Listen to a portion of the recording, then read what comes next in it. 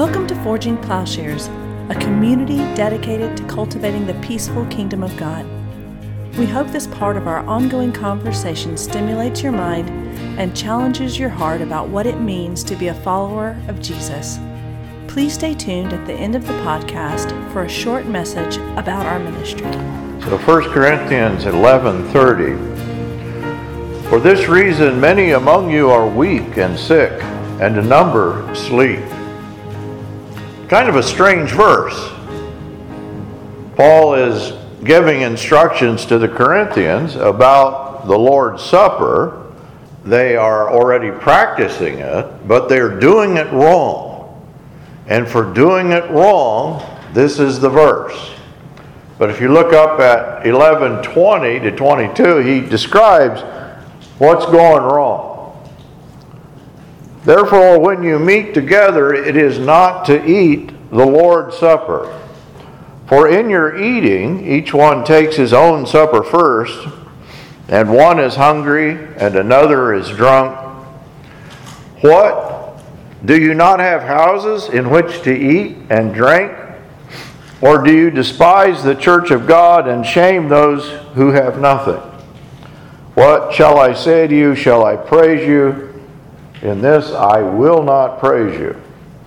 And so Paul describes what they're doing in the Lord's Supper. He says they're eating and drinking judgment unto themselves. And he apparently means this in an immediate practical sense.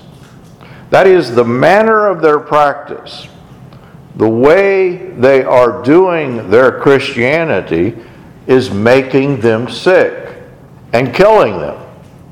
And I think our first impulse may be to dismiss this as, that's some sort of crude, magical thinking on Paul's part. And in fact, I think many Christians today treat the symbolism of the Lord's Supper as if this is what it is about. That is, arguments about transubstantiation. Does it literally turn into the body and blood of Jesus? Or substantiation? Is it just the Spirit of Jesus? Or those like Zwingli and many Protestants who just think it's purely symbolic? I don't think any of these are correct.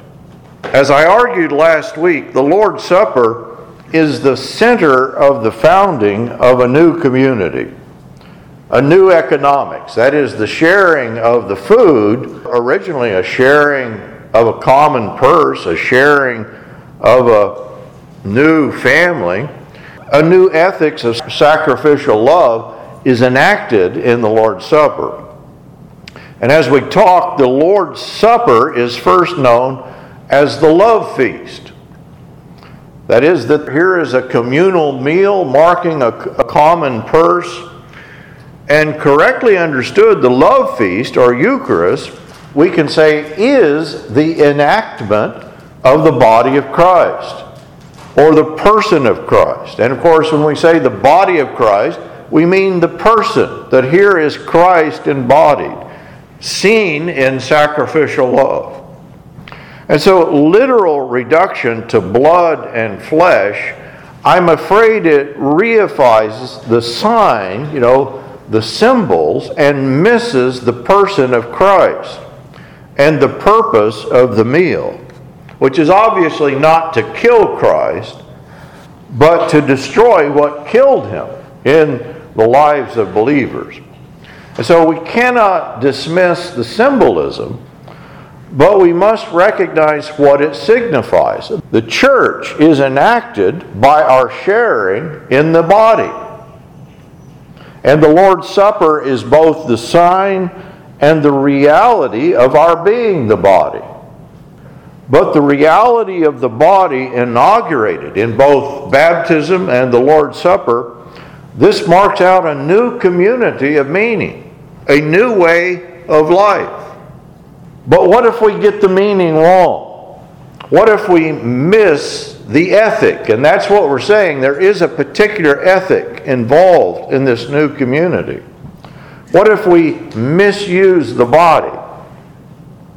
And normally we think of meaning in positive terms as that, which gives a kind of narrative whole and goal to our lives. But what if the story that shapes our lives is killing us? I think that's what Paul is saying. The Corinthians are good Christians, but they're failing to benefit from their faith. They're running over one another. They're devouring one another, not considering the other, and failing to understand the love of God that they share, that we share. We can say their religion is sick and is making them sick and in danger of killing them. Is Paul describing, God striking them down because they desecrate the symbols? I don't think so. They are missing the fruit, the life of love of the Christian life. And so the notion even of a punishing, angry God, like a father who can never be pleased, or maybe a system of acquisition and consumption, which can never satisfy, or an isolated sense of self focused on autonomy and choice. What I'm describing is not simply the Corinthians. If you haven't noticed, I'm describing modern American culture. This may provide a religious, a capitalistic, an individualistic system of values, but the system itself may be diseased. And we're living in a time of increasing literal chronic illness, higher rates of suicide, higher rates of cancer, diseases and forms of disease that we formerly did not even know existed. And I think we can trace the reason. The meaning systems, they're certainly necessary for survival, but they are also that which creates the environment of our life, potentially producing stresses and traumas as part of the system, which science is more and more linking with the increase of disease. And so I assume Paul is describing not some act of God striking down those Christians who abuse the symbols, but those who are missing out on the fullness of the love and life to be found in Christ. That is a healing love. It does give life. And so the first step, in recognizing the role of culture, meaning, religion, physical health, there is a kind of mind-body holism in which I think we just instinctively know this. Practically, we know that the body and the mind cannot be split. What we believe and think and experience, they are going to leave an imprint not simply on our spiritual health, but on our literal physical health. And so there are physicians such as Dr. Gabor Mate, I'm not sure I'm saying his name right, but they're beginning to explore the relationship between things like trauma and repression and the increase of a variety of diseases. And so rather than simply treating, the physical disease, Mate began to recognize that the root cause of disease can be linked to trauma. And by trauma, he doesn't just mean huge traumatic events, but just the daily traumas people experience. And he was a medical doctor in charge of the palliative care unit at Vancouver Hospital. And he noticed that patients with chronic illness shared an emotional history. Quoting him, "Similar dynamics and ways of coping were present in the people who came to us for palliation with cancers or degenerative neurological processes like ALS. And in his private practice, he discovers the same thing, that patients with multiple sclerosis, inflammatory ailments of the bowel, such as ulcerative colitis, Crohn's disease, chronic fatigue syndrome, autoimmune disorders, fibromyalgia, migraine, skin disorders, endometriosis, and many other conditions then. They're tied, he thinks, to a person's emotional history. And there's even a new field of medicine, psychoneuroimmunology, that traces the link between the brain and the immune system. And so emotional makeup and stress have been linked to diseases such as scleroderma, the majority of rheumatic disorders, inflammatory bowel disorders, diabetes, multiple sclerosis. And so he cites a study they did of medical students during exam time. And they discovered that during this period of stress that their immune systems were suppressed. A similar study that psychiatric patients who experienced loneliness were also their immune systems suppressed.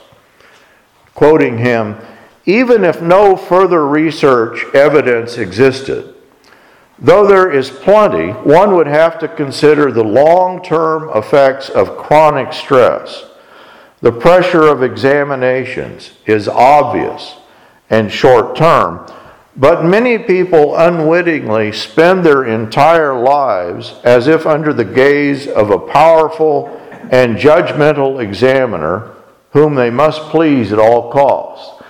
That is, our life story may be such that we're always under exam, and his description verges on the theological. I think there are certain forms of Christianity, certain forms of other religions that project onto God the role of examiner and making all of life a kind of final exam. This is precisely not what Paul is describing. That is, I fear that we might read this verse exactly wrong. At the deepest level, the level of experience and meaning, we may not recognize that we're filtering the world through an understanding which is sick, spiritually sick, psychologically sick, and physically sickening. There have been studies done, it's been noted that our culture is experiencing epidemic proportions of loneliness. An article in the Journal of American Medical Association refers to this epidemic that there is the death of one American every 5.5 minutes due to suicide or opioid overdose. There's an annual mortality rate of 162,000 Americans, and this journal is attributing it to loneliness. And this exceeds the number of deaths from cancer or stroke. Which, by the way, even the term loneliness, in the same article, a British researcher said that the term doesn't actually occur until 1800. So it's not simply that people are not connecting with others, bowling alone, as one social study put it, but the very notion of self is disconnected. Famous Canadian philosopher Charles Taylor describes it. He says, "We are buffered selves. We conceive and experience the self not as in traditional societies, as porous and interconnected, but in an inner mental space." And so our self-conception, I think, creates the condition for the acute loneliness that we're seeing in the culture. The very concept of self, it kind of pits the self against others. And even within the self, think of Paul in Romans 7, there's a divided self.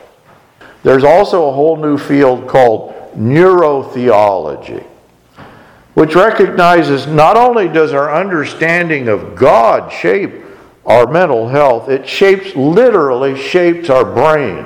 Recent studies in this field show that if you view God as an angry God, a punishing God, or as a loving God, this directly impacts the brain. Andrew Newberg, who is a leading researcher in this field, he scanned the brains of praying nuns, Sikhs, chanting Sikhs, meditating Buddhist practitioners, just to demonstrate the relationship between the brain and religious experience.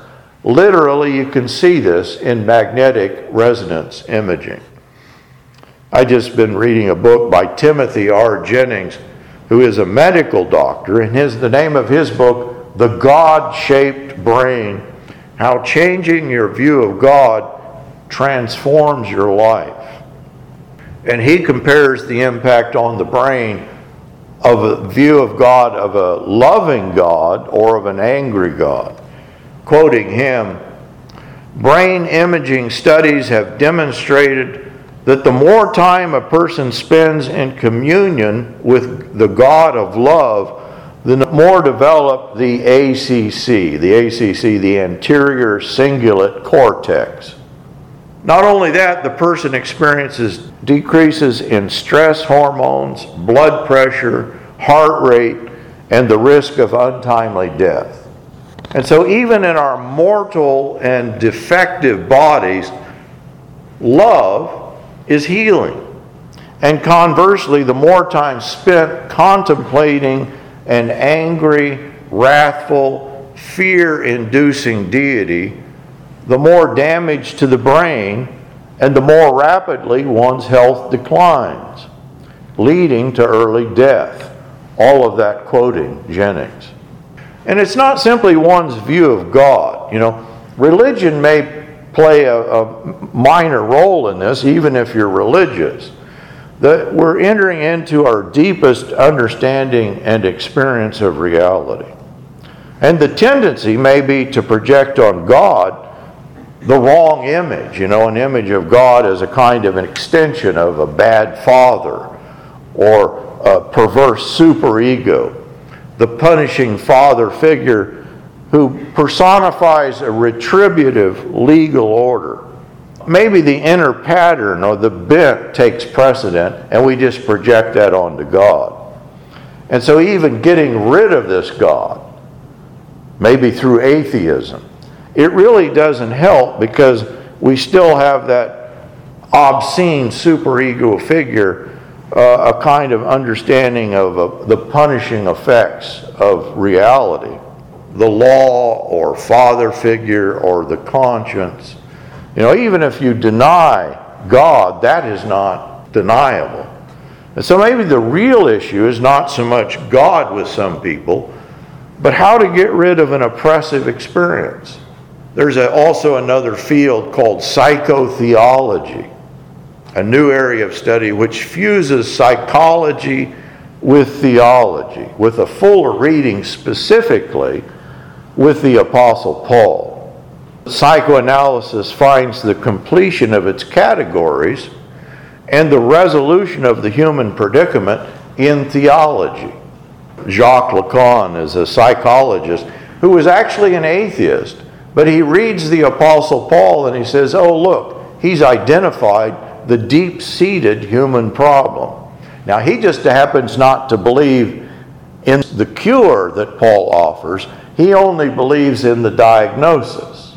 And so in this understanding, what Paul calls the body of death, the isolated interior notion of the self, it is a description of what Paul is describing in Corinthians as sickening and death-dealing. But of course, in psychoanalysis, in a Lacanian psychoanalysis, they don't go the second step in that Paul offers a cure being joined to the body of Christ. And that's what he's describing in Corinthians. And so as a result, in this form of psychoanalysis, you just have the superego, you have the death drive. There's no deliverance, really. And as a result, you can manipulate this, but really this dialectic that Paul describes between the I and the law, or between the ego and the superego, well, it's a permanent condition. If we go to Romans 7:23-24, he talks about the body of death. And the body of death pits the members of my body against the law of my mind. And this makes me a prisoner of the law of sin at work within my members. Meaning systems, as we have them, take effect, I think, in what Paul is describing. In religion or economics or personal striving. That is, this dialectic between the law of the mind and the law of the body, the ego and the superego. And we know, one scores points, gets ahead, establishes themselves according to this zero-sum game in which the scorekeeper, who's the scorekeeper? Well, maybe it's God, maybe it's the superego, maybe it's some sort of cultural imperative. But the symbolic of this body of death, I think for many people, the culture or this perverse religion is the very substance of the meaning of their life. And it's making them sick. And that, I think, accounts for many of the chronic diseases that people literally have and the spiritual sickness. I think they're tied in together. And so the encounter with Christ brings an end, or it should, to meaning as we know it, right? But of course the opposite is also true, often the case, that our religion or that Christ is made to support the meaning systems in the world, be they particular atonement theories, nationalism, capitalism, or maybe some other measure of success. We can take a common example. Education. It's only judged meaningful if at graduation you get a job. Otherwise, it may be judged meaningless. And Christianity may be meaningful in this context only as it serves to bolster the goals of society. Makes me a better student, maybe a better politician. You get a good education, a good job, a happy family.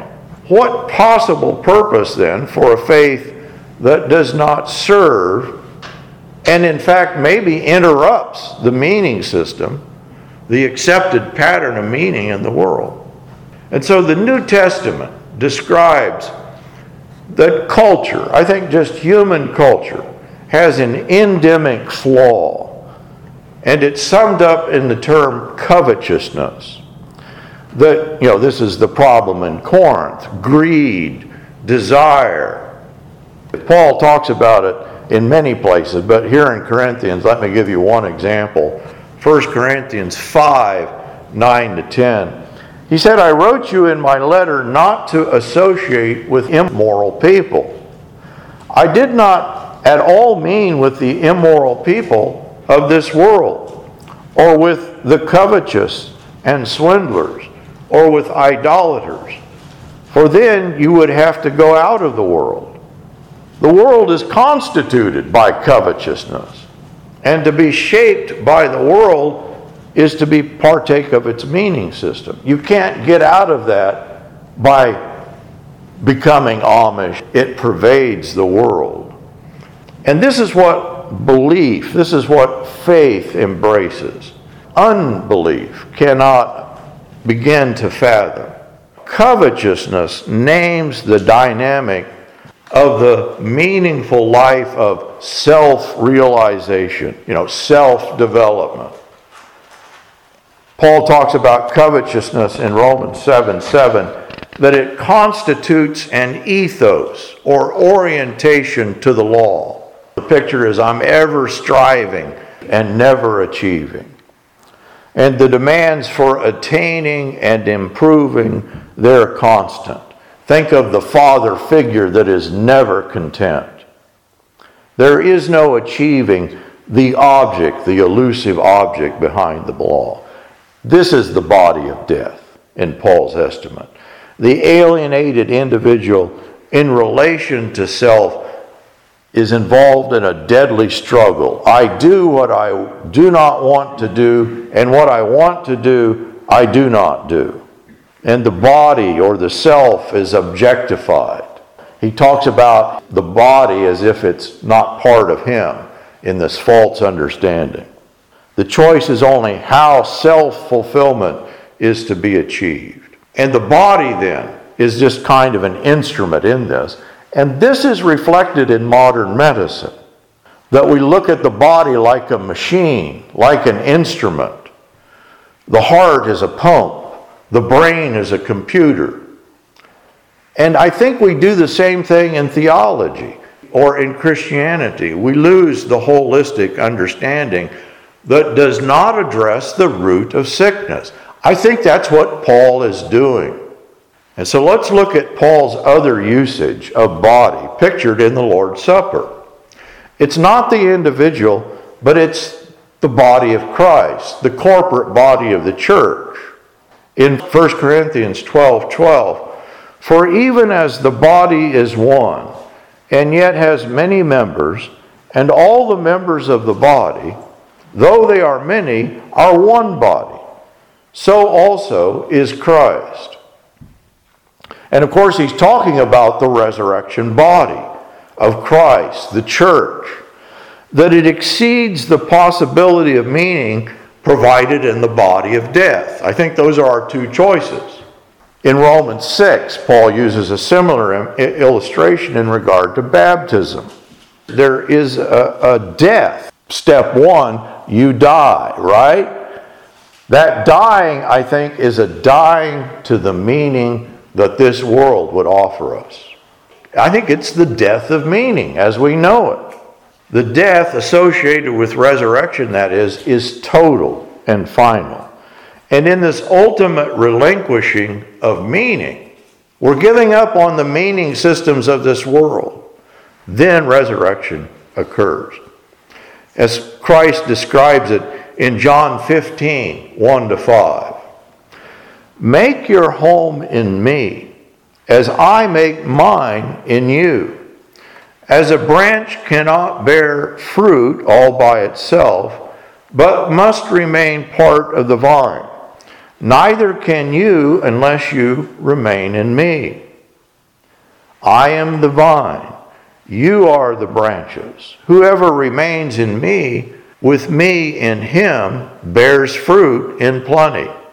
For cut off from me, you can do nothing. I think if we practice Christianity wrongly, we fail to dwell in Christ, and he fails to dwell in us. But with Christ, this different environing, it doesn't depend on the members of the body, on the heart, the lungs, or on the branches for life. In the body of death, I think that's the case. We kind of borrow life from other people, from the admiration of other people, the members of the culture, or maybe in the physical body, the kind of fake life that we imagine that life comes from our lungs and our heart and our brain. But in Paul's imagery, it is only through being incorporated into the body of Christ. And he talks about the eye, the hand, the foot, has access to life only in Christ. In 1 Corinthians 12:27, now you are Christ's body and individually members of it. And this is what we celebrate. The celebration and realization of being incorporated into his body in communion. And to turn to consumptive desire, what the Corinthians are doing, is to return to the body of death, which is quite literally, I think, Paul's description of why they're sick, why they're dying. Therefore, when you meet together, it is not to eat the Lord's Supper. For in your eating, each one takes his own supper first, and one is hungry and another is drunk. They have turned to a covetous biting and devouring of one another. For he who eats and drinks judgment to himself, if he does not judge the body rightly. For this reason, many among you are weak and sick, and a number sleep. They have traded life, new life in the body, for death. And this impacts them spiritually it impacts them psychologically, and it impacts them and us bodily. So we can be made alive in Christ, and I think this affects every aspect of who and what we are. Forging Plowshares is a community dedicated to cultivating the peaceful kingdom by providing in-depth, transformative biblical and theological education and discipleship. If you have found this podcast valuable, please remember to share on social media. If you have questions about what you've heard, or if you'd like to learn more about how you can get involved with Forging Plowshares or even support this ministry financially, please visit our website, forgingplowshares.org.